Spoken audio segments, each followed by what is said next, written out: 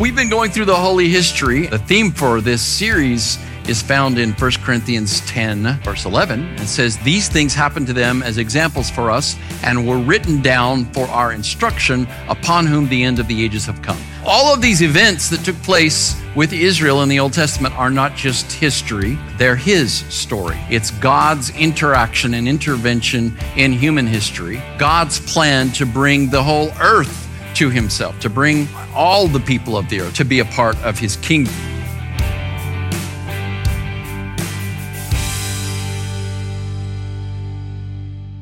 While I started with Joseph, and Joseph was the 11th son of Jacob. Jacob is the one who the nation of Israel is named after because his name was changed to Israel, but we never looked at him.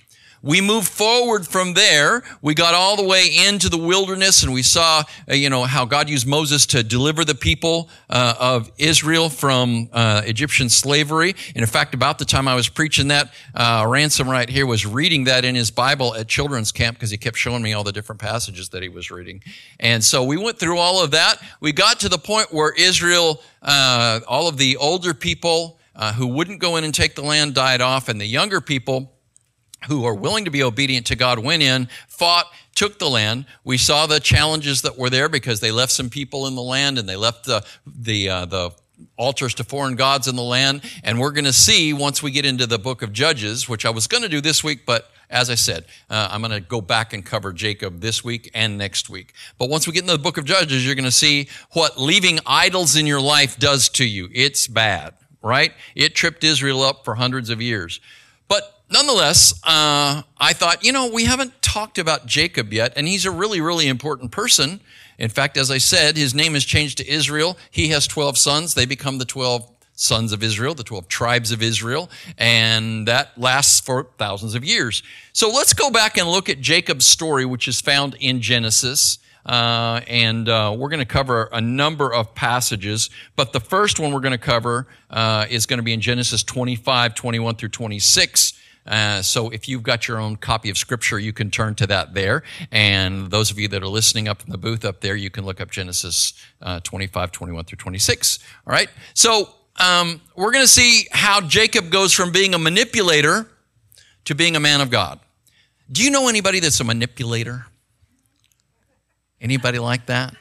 Usually when we use that title, manipulator, we're referring to somebody that tries to use people, right? Get people to do what they want people to do. I really don't want to completely apply that to Jacob, but you're going to see in a moment that even his name refers to this. But he did always seek to manipulate things to his best interest. Well, that's kind of us in the natural, isn't it? We're always looking out for our own best interest. In fact, I've told you guys before when we talk about love, that love means acting in the other person's best interest, right? Even though it might be better for you to do something, you might choose to help somebody else, right? So, you might have some food, and then you walk up to somebody and you say, "Hey, you want some?" And they say, "Yeah," okay. And maybe that's all the food that you had. But you're like, you know what? I want to give it to them. All right, so that's a simple example, but that's the difference between self-interest and love, right? Love means acting in the best interest of others. Well, as we're going to see, Jacob was on a long journey. He began as a manipulator, a schemer, a supplanter, and it took him many years, but he became God's man. He became a man of God. Or one of the translations or interpretations of the name Israel is that it may mean Prince of God. Okay? So there's an application to you. How many of you in this room are old? Oh, I love it. You're raising your hand. That's awesome. Rachel, you're not old. If you're old, I'm really old. So no. Yeah, no, you don't get that. It took Jacob a long time to get his stuff straight. He went through a whole lot. He went through a lot of struggles. And we're going to see that.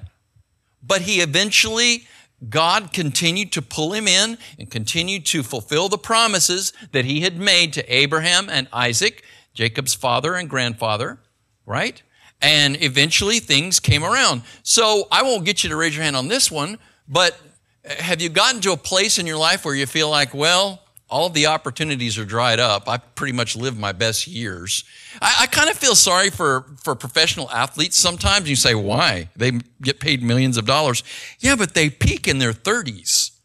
Dude, my 30s were a long time ago. I can't imagine having the best days of your life when you're in your 20s and 30s, and then the rest of your life is just, or just coasting. Okay. Now, a lot of those guys, they make a turnaround and they become somebody more and other than they were as an athlete. I think Roger Staubach's a good example of that. You might say, who is that? Well, he was a really, really great quarterback when the Dallas Cowboys were a really, really great team, when they were America's team. And he retired and, he continued to have a name. And I think he had his own real estate company and, did all these other things. But here's the deal. As long as God has you here on earth, he's got a purpose for you. You haven't outlived that purpose. Amen? No, you really haven't. At every season in your life, God has something for you to do. He has a purpose for you. So, thankfully, Jacob ended up where God wanted him to be, and providentially, God will arrange circumstances so he gets you to the place where he wants you to be. And that's what we see with Jacob. All right, so Jacob's name means supplanter, right, or deceiver. Even as a preborn baby, he tried to pull his way into first place. It was God's plan for Jacob to become Israel, the primogenitor, that's the first ancestor of whom his people are named, right? So all of Israel is named after him. So let's take a look at that passage that I mentioned earlier. Remember, Isaac is the son of promise, and Isaac is Jacob's father. Isaac is Abraham's son, okay? Isaac prayed to the Lord on behalf of his wife because she was unable to have children, and the Lord answered him, and his wife Rebekah conceived. But the children struggled together within her, and she said, if it is so, why am I in this condition? So she went on to inquire of the Lord, and the Lord said to her, 2 nations are in your womb, and 2 peoples will be separated from your body. And one people will be stronger than the other, and the older will serve the younger. Well, these are twins, not identical twins, but what we call fraternal twins, right? And as we'll see, they were very, very different than each other. They looked different. They acted different. They were just like 2 brothers, but they were born almost the same time, okay?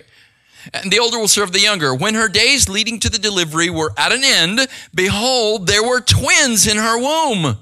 Now, the first to come out was red all over like a hairy garment, and they named him Esau. Afterward, his brother came out with his hand holding on to Esau's heel. So this is a preborn baby, and the first one's coming out, and he's already trying to pull his way into first, right? But that's why they called him Jacob. In Hebrew, the name is Yaakov, and it has come to be a very popular name and a good name. Many people have this name. The Wilsons' first son is named Jacob, and he seems to be a pretty good character. I don't think that he would be a supplanter in any way, but that's what the origin of the name is. Okay, he came out holding Esau's heel, and so he was named Jacob. And then it says, and Isaac was 60 years old when she gave birth to them. See, it's never too late. All right. I don't want to have kids. I'm 60 right now. That just makes me exhausted. I like them. I like y'all. You're wonderful. You are. But man, gosh, y'all, parents, it's a big job. So, application for this. You have strengths and weaknesses. You know that, right? Some of those strengths and weaknesses aren't something that you worked for. That's just the way you are. Some of us have physical challenges, health challenges. Some of us have emotional challenges, psychological challenges. Some of us have relational challenges. And, again, parents, you watch your children from the time they're little, and they're different than each other, aren't they? I made the comment to Rachel, the other day, after karate. It wasn't last week because I felt terrible, so I didn't do karate last week. But I'm watching Shiloh and Asher, and if I didn't know they were brothers, I wouldn't know they're brothers. They are so different than each other, okay? These 2 are different than each other, all right? This little guy is super quiet, at least around me, maybe not at home, okay? This guy right here is super inquisitive, all right? So they're different. We're different than one another, but we have strengths and we have weaknesses. All of us do. And, there are strengths and weaknesses that we have that we are simply born with. And that is what we see with Jacob and Esau. Further, each of us has a calling and a destiny, a purpose. However, we've got to choose to believe and to cooperate with our Creator who made us and who calls us into that purpose. Listen, God's going to get His will done. He'll get His will done with you and through you, or He'll get His will done around you. You don't want to get in the road when God's moving, okay? It's like the parade. You sit on the side where the parade's going by, you're going to enjoy it. If you try to stand in the middle, you're going to get run over. Now, granted, we're not going very fast, but still, God has a purpose, God has a will, and people can choose to oppose that will. That's what you're here for. You're here to choose to cooperate with God with the gifts that you have. You have strengths and weaknesses. The Apostle Paul had it seems like a physical challenge. He called it a thorn in the flesh. And he asked God to take it away. Some people believe that was his eyesight. When he met Jesus, Jesus appeared as a blinding light on his road to Damascus. And some commentators believe that Paul struggled with his eyesight from that point on. And so he says in 2 Corinthians chapter 12, which we're in 2 Corinthians now on Wednesday, so we'll get there eventually. He says he prayed 3 times for the Lord to take this away from him. This weakness, this challenge. Now, it could have been something else as well, right? It could have been some sort of a temptation that he encountered, some other kind of struggle, but it was something that he just really labored with. And it was bothersome for him. Maybe you have physical challenges. Again, maybe there are things that crop up in your life and you just have asked God to take it away, and He won't take it away. As I said a couple of weeks ago, God leaves those things in our life so we'll learn how to fight. Okay? That's what He did with Israel. They chose to leave idols up, to leave altars to foreign gods up. That was their bad. But God chose to leave people in the land for them to fight. And it says in Judges, so that the children would learn warfare. We need to fight our whole lives. And by the way, that is one of the meanings of the name that Jacob received from the Lord. And we'll look at it next week. But Israel can mean the Lord fights, or he who fights with the Lord. Do you fight with the Lord? Nobody wants to admit that, right? We've got to choose to believe in and cooperate with the Lord, and our lives are just going to go better. That doesn't mean you won't have weaknesses. The Apostle Paul said, I prayed 3 times for the Lord to take it away, and He wouldn't. And then Jesus says this to the Apostle Paul, and I think this is for us that are struggling with these various weaknesses, okay? He said, my grace is sufficient for you. My grace is enough for you. For my power is made perfect in your weakness. See, whatever your weakness is, if you surrender it to the Lord and you continue to struggle with the Lord, then His grace will be enough and His power will be perfected in and through your weakness. So you don't have to be a perfect person, but you have to surrender yourself to the God who wants to perfect you. Amen? All right. Next, Jacob and Esau, as I mentioned earlier, were very different. In fact, they were as different as night and day. Esau was an outdoorsman, and he was a good hunter. His father loved him best. Jacob was more refined or cultured, and he liked to remain indoors, and his mother favored him. So, if we were sounding judgmental, we would say Jacob was a mama's boy. Hey, man, it's not bad to be a mama's boy. It's okay. You can love your mama. It's good. All right. Here's the verse for that. This is Genesis 25:27. When the boys grew up, Esau became a skillful hunter, a man of the field. But Jacob was a civilized, or the word can be translated refined man, living in tents. So there's a lot of ways to interpret this and understand this, but I think that it can teach us something today when we have these assumptions particularly about masculinity and femininity. And we have people that think, well, I physically was born this way, but I think I'm actually this way. I think what's going on is that we're superimposing cultural standards and norms for masculinity and femininity. And rather than realizing that people are just different, okay? If you're a boy and you like pink, that doesn't mean you're a girl. There's nothing inherently feminine about pink. Just because you're a girl and you like blue doesn't mean you're a boy. There's nothing inherently masculine about blue. There are just a lot of, boys that like blue. I like blue. I like blue a lot. There are a lot of girls that like pink. But you know what? When I was in college, it was cool for dudes to wear pink shirts. I had a pink Izod shirt, and I wore my khaki pants and my pink Izod, and I popped the collar because it was the 80s, all right? And that was cool. Okay. Now my dad, actually he's my stepdad, he was the man's man, right? And he would make, subtle comments about my hair and about my clothes, and because long hair was very popular when I was in high school. And all of us, and I do mean virtually all of us, parted our hair in the middle and feathered it on the sides. I don't know what you think of that, but I'm just going to tell you, you need to look at pictures of people from my era, from about 1975 all the way until early 80s when hair got shorter again. And that was it. And nobody had beards. My age, you couldn't grow one anyway, so. But what I'm trying to help you to understand is that we have these certain ideas or expectations or norms, and we superimpose those on these kids, and now the kids are going, well, yeah, but I don't know. Maybe I'm this or maybe I'm that. Or maybe we just need to stop superimposing those norms. A woman might like to hunt or play sports.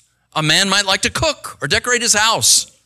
A boy might be more like his mom. A girl might be more like her dad, right? You just look at your kids and you can see qualities and characteristics. Just because the majority of men or women do something doesn't mean that's what everyone that is that gender should do. We shouldn't confuse individual differences with gender dysphoria. I'm just saying, Jacob, and we're going to see later, he called himself a smooth man. He didn't have a lot of body hair, right? And we've already heard when Esau came out, he looked like a red rug, essentially. In fact, later in his life, they called him Edom, which is a word that means red. They just called him red. I mean, I think of this guy, and he's just like the stereotype of the man's man, outdoorsman, hunter, right?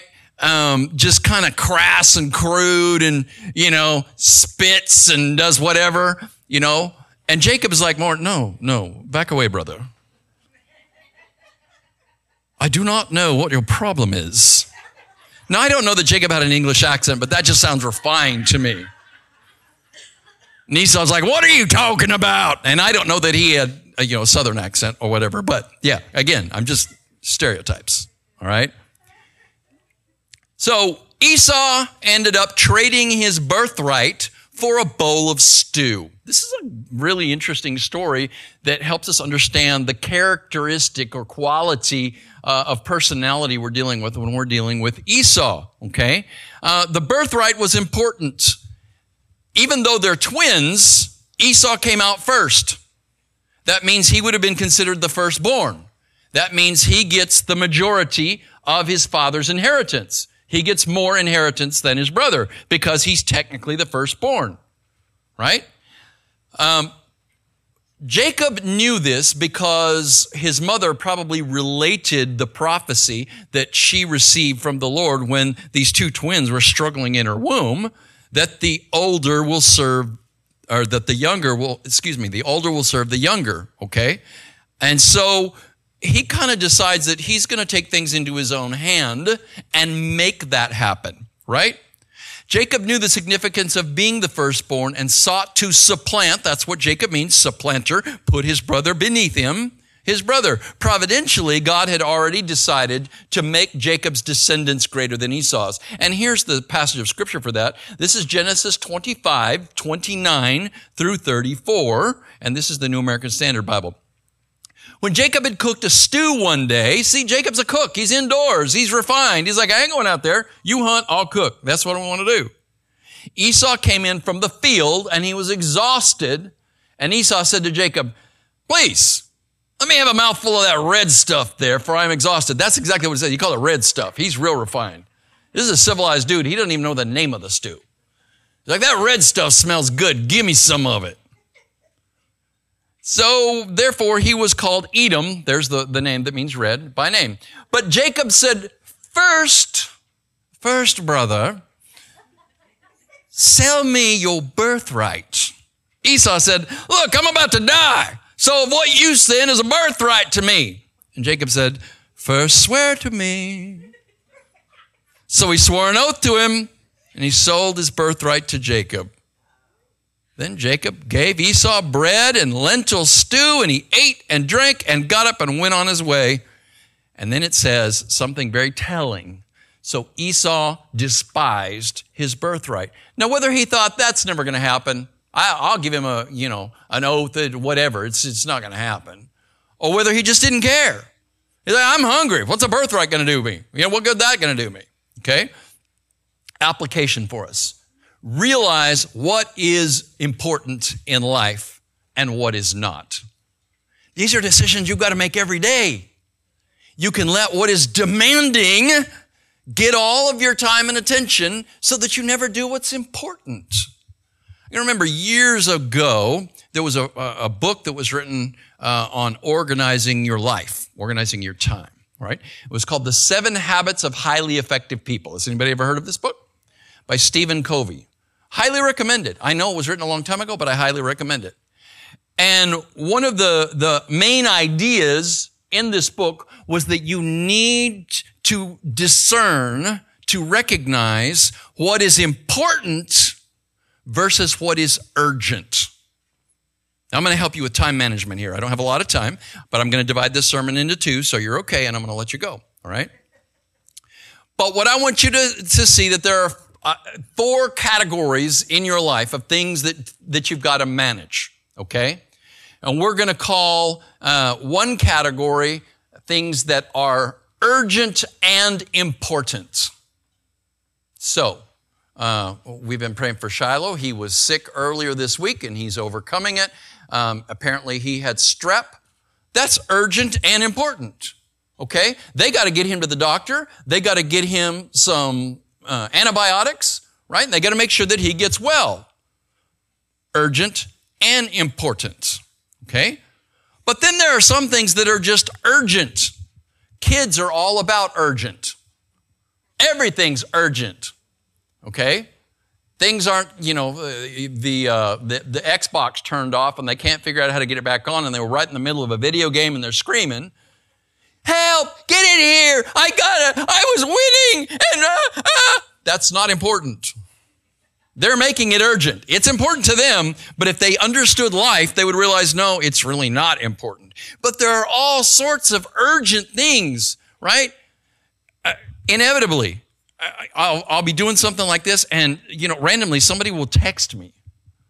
Why? Why? You know that I preach on Sunday morning. Why are you texting me right now? But it's urgent.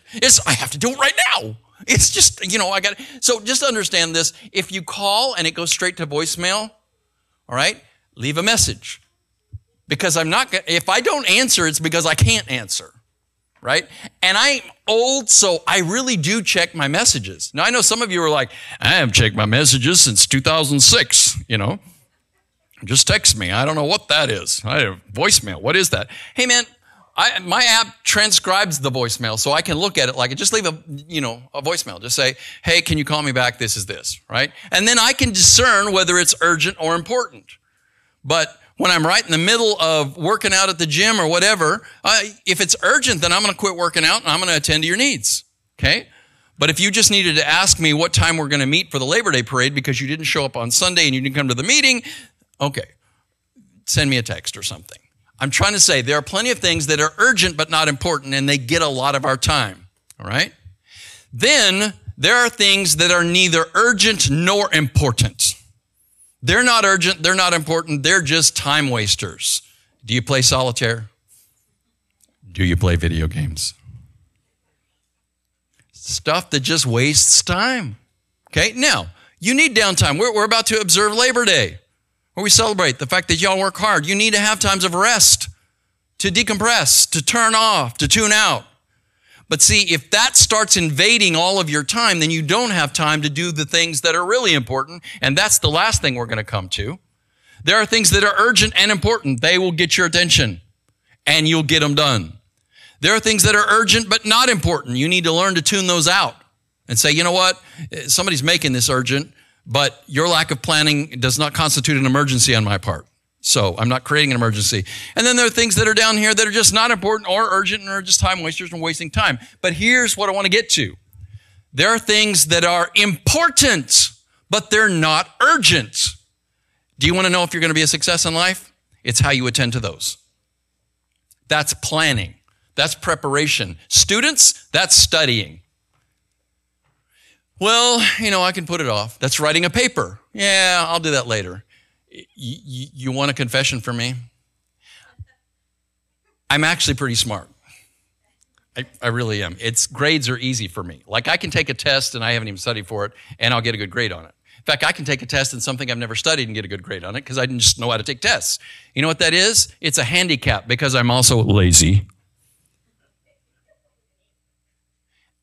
Every paper I ever turned in college, this is sad, but it's true. And my GPA reflects this. Every paper I ever turned in college, I turned in late. Because I always pushed it to the last minute to get down and do all of the preparation and the studying and everything. It would be like, oh my gosh, that thing is due. And so I'd be just writing a paper all night long. You can just stay. That's how I really got addicted to coffee. It's just drinking coffee all night long. And, actually, when I first started writing papers, we actually wrote them seriously by hand. And then, typewriter, old school typewriter. But those are the sorts of things that are important, but they're not urgent. Now, that's just one example. I don't have time to give all the examples in your life, but you need to realize what is important in life, and you need to attend to that. So, in Esau's situation, there was something that was urgent to him. My goodness, he's hungry. I'm hungry. But he didn't realize what was important, which was his birthright, which is going to give him a higher stake at the end of his life. He didn't care about the end of his life. He didn't pay any attention to that, okay? Hunger and other needs and desires that drive us are only temporary. Hunger and all of these different drives that we have. Listen to what Jesus said, Matthew 6:19 through 20. Do not store up for yourselves treasures on earth where moth and rust destroy and where thieves break in and steal, but store up for yourselves treasures in heaven where neither moth nor rust destroys and where thieves do not break in and steal. And then further down in the passage, that's Matthew chapter 6, verses 19 through 20, which is in the middle of the Sermon on the Mount. A little further down, Jesus says this, for this reason I say to you, do not be worried about your life as to what you will eat or what you will drink, nor for your body as to what you will put on. Is life not more than food and the body not more than clothing? Esau didn't care and didn't recognize that. Look at the birds of the sky, that they do not sow, nor reap, nor gather crops into barns, and yet your heavenly Father feeds them. Are you not much more important than they? The answer to that is yes, you are more important. And which of you, by worrying, can add a single day to his lifespan? And why are you worried about clothing? Notice how the lilies of the field grow, and they do not labor, nor do they spin thread. Yet I say to you that not even Solomon in all his glory clothed himself like one of these. But if God so clothes the grass of the field, which is alive today and tomorrow is thrown into the furnace, will he not much more clothe you, you of little faith? Do not worry then, saying, what are we going to eat? What are we going to drink? What are we going to wear for clothing? For the Gentiles eagerly seek all these things, for your heavenly Father knows that you need all these things. Now here's what you need to get.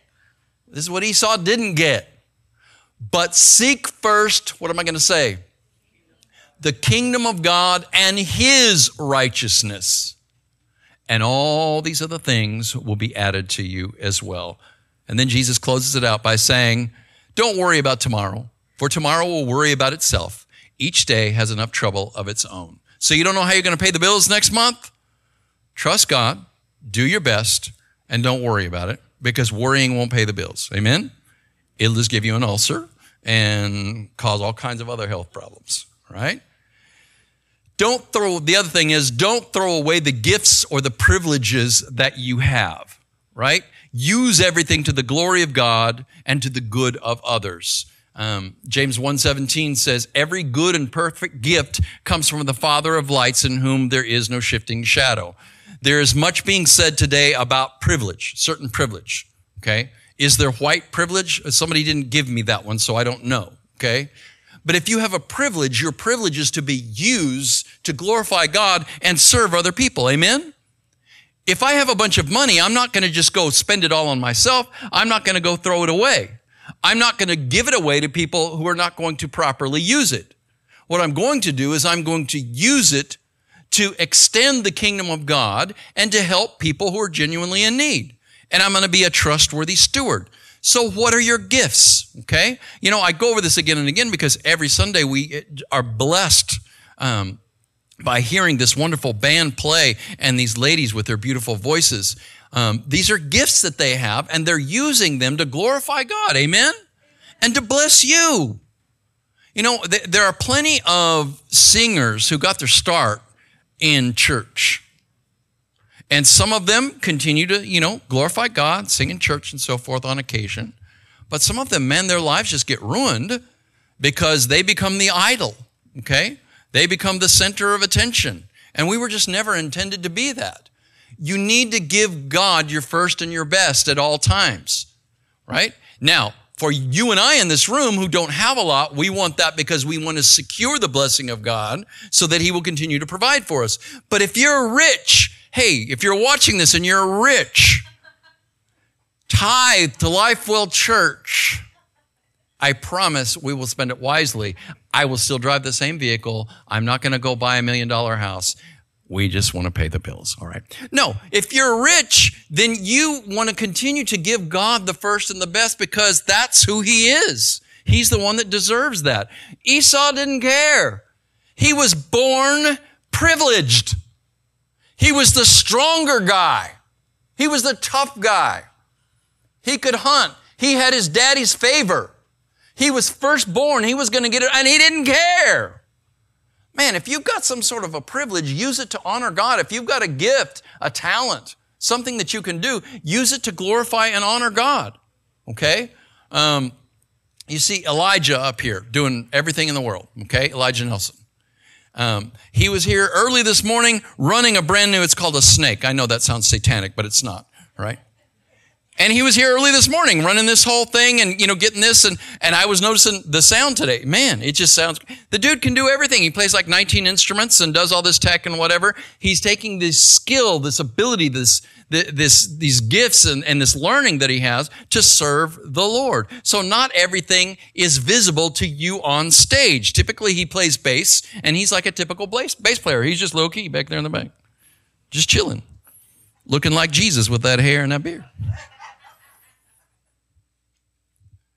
It's like, wondering why he didn't get cast on The Chosen, that series, all right? All right, so now I'm going to conclude our message there, and hopefully there's plenty of application that you can look for this week. And we're going to look at Jacob's life further next week, and we're going to see the transition from Jacob, the manipulator. You've already seen how he's manipulated his brother and gotten his birthright, stolen his birthright, schemed out of his. He didn't really steal it; he just schemed and took, he was an opportunist, okay? He knew that his brother was not going to understand the significance of it, and he just took advantage of that, right? So we're going to see how he goes from being a schemer to being someone that serves God and serves God well, from being a manipulator to being a man of God, and we'll look at that next week. So I'm going to pray for us, and I'm going to ask the band to come up and do one more song. Father, thank you so much for this example in your word. Thank you that you preserved your word for us, and these things happened to these people, to Jacob and Esau and all of these other patriarchs. They happened to them as examples for us. And these things were written down and preserved for us to learn, upon whom the ends of the ages have come. So I pray that we have and will learn in Jesus' name.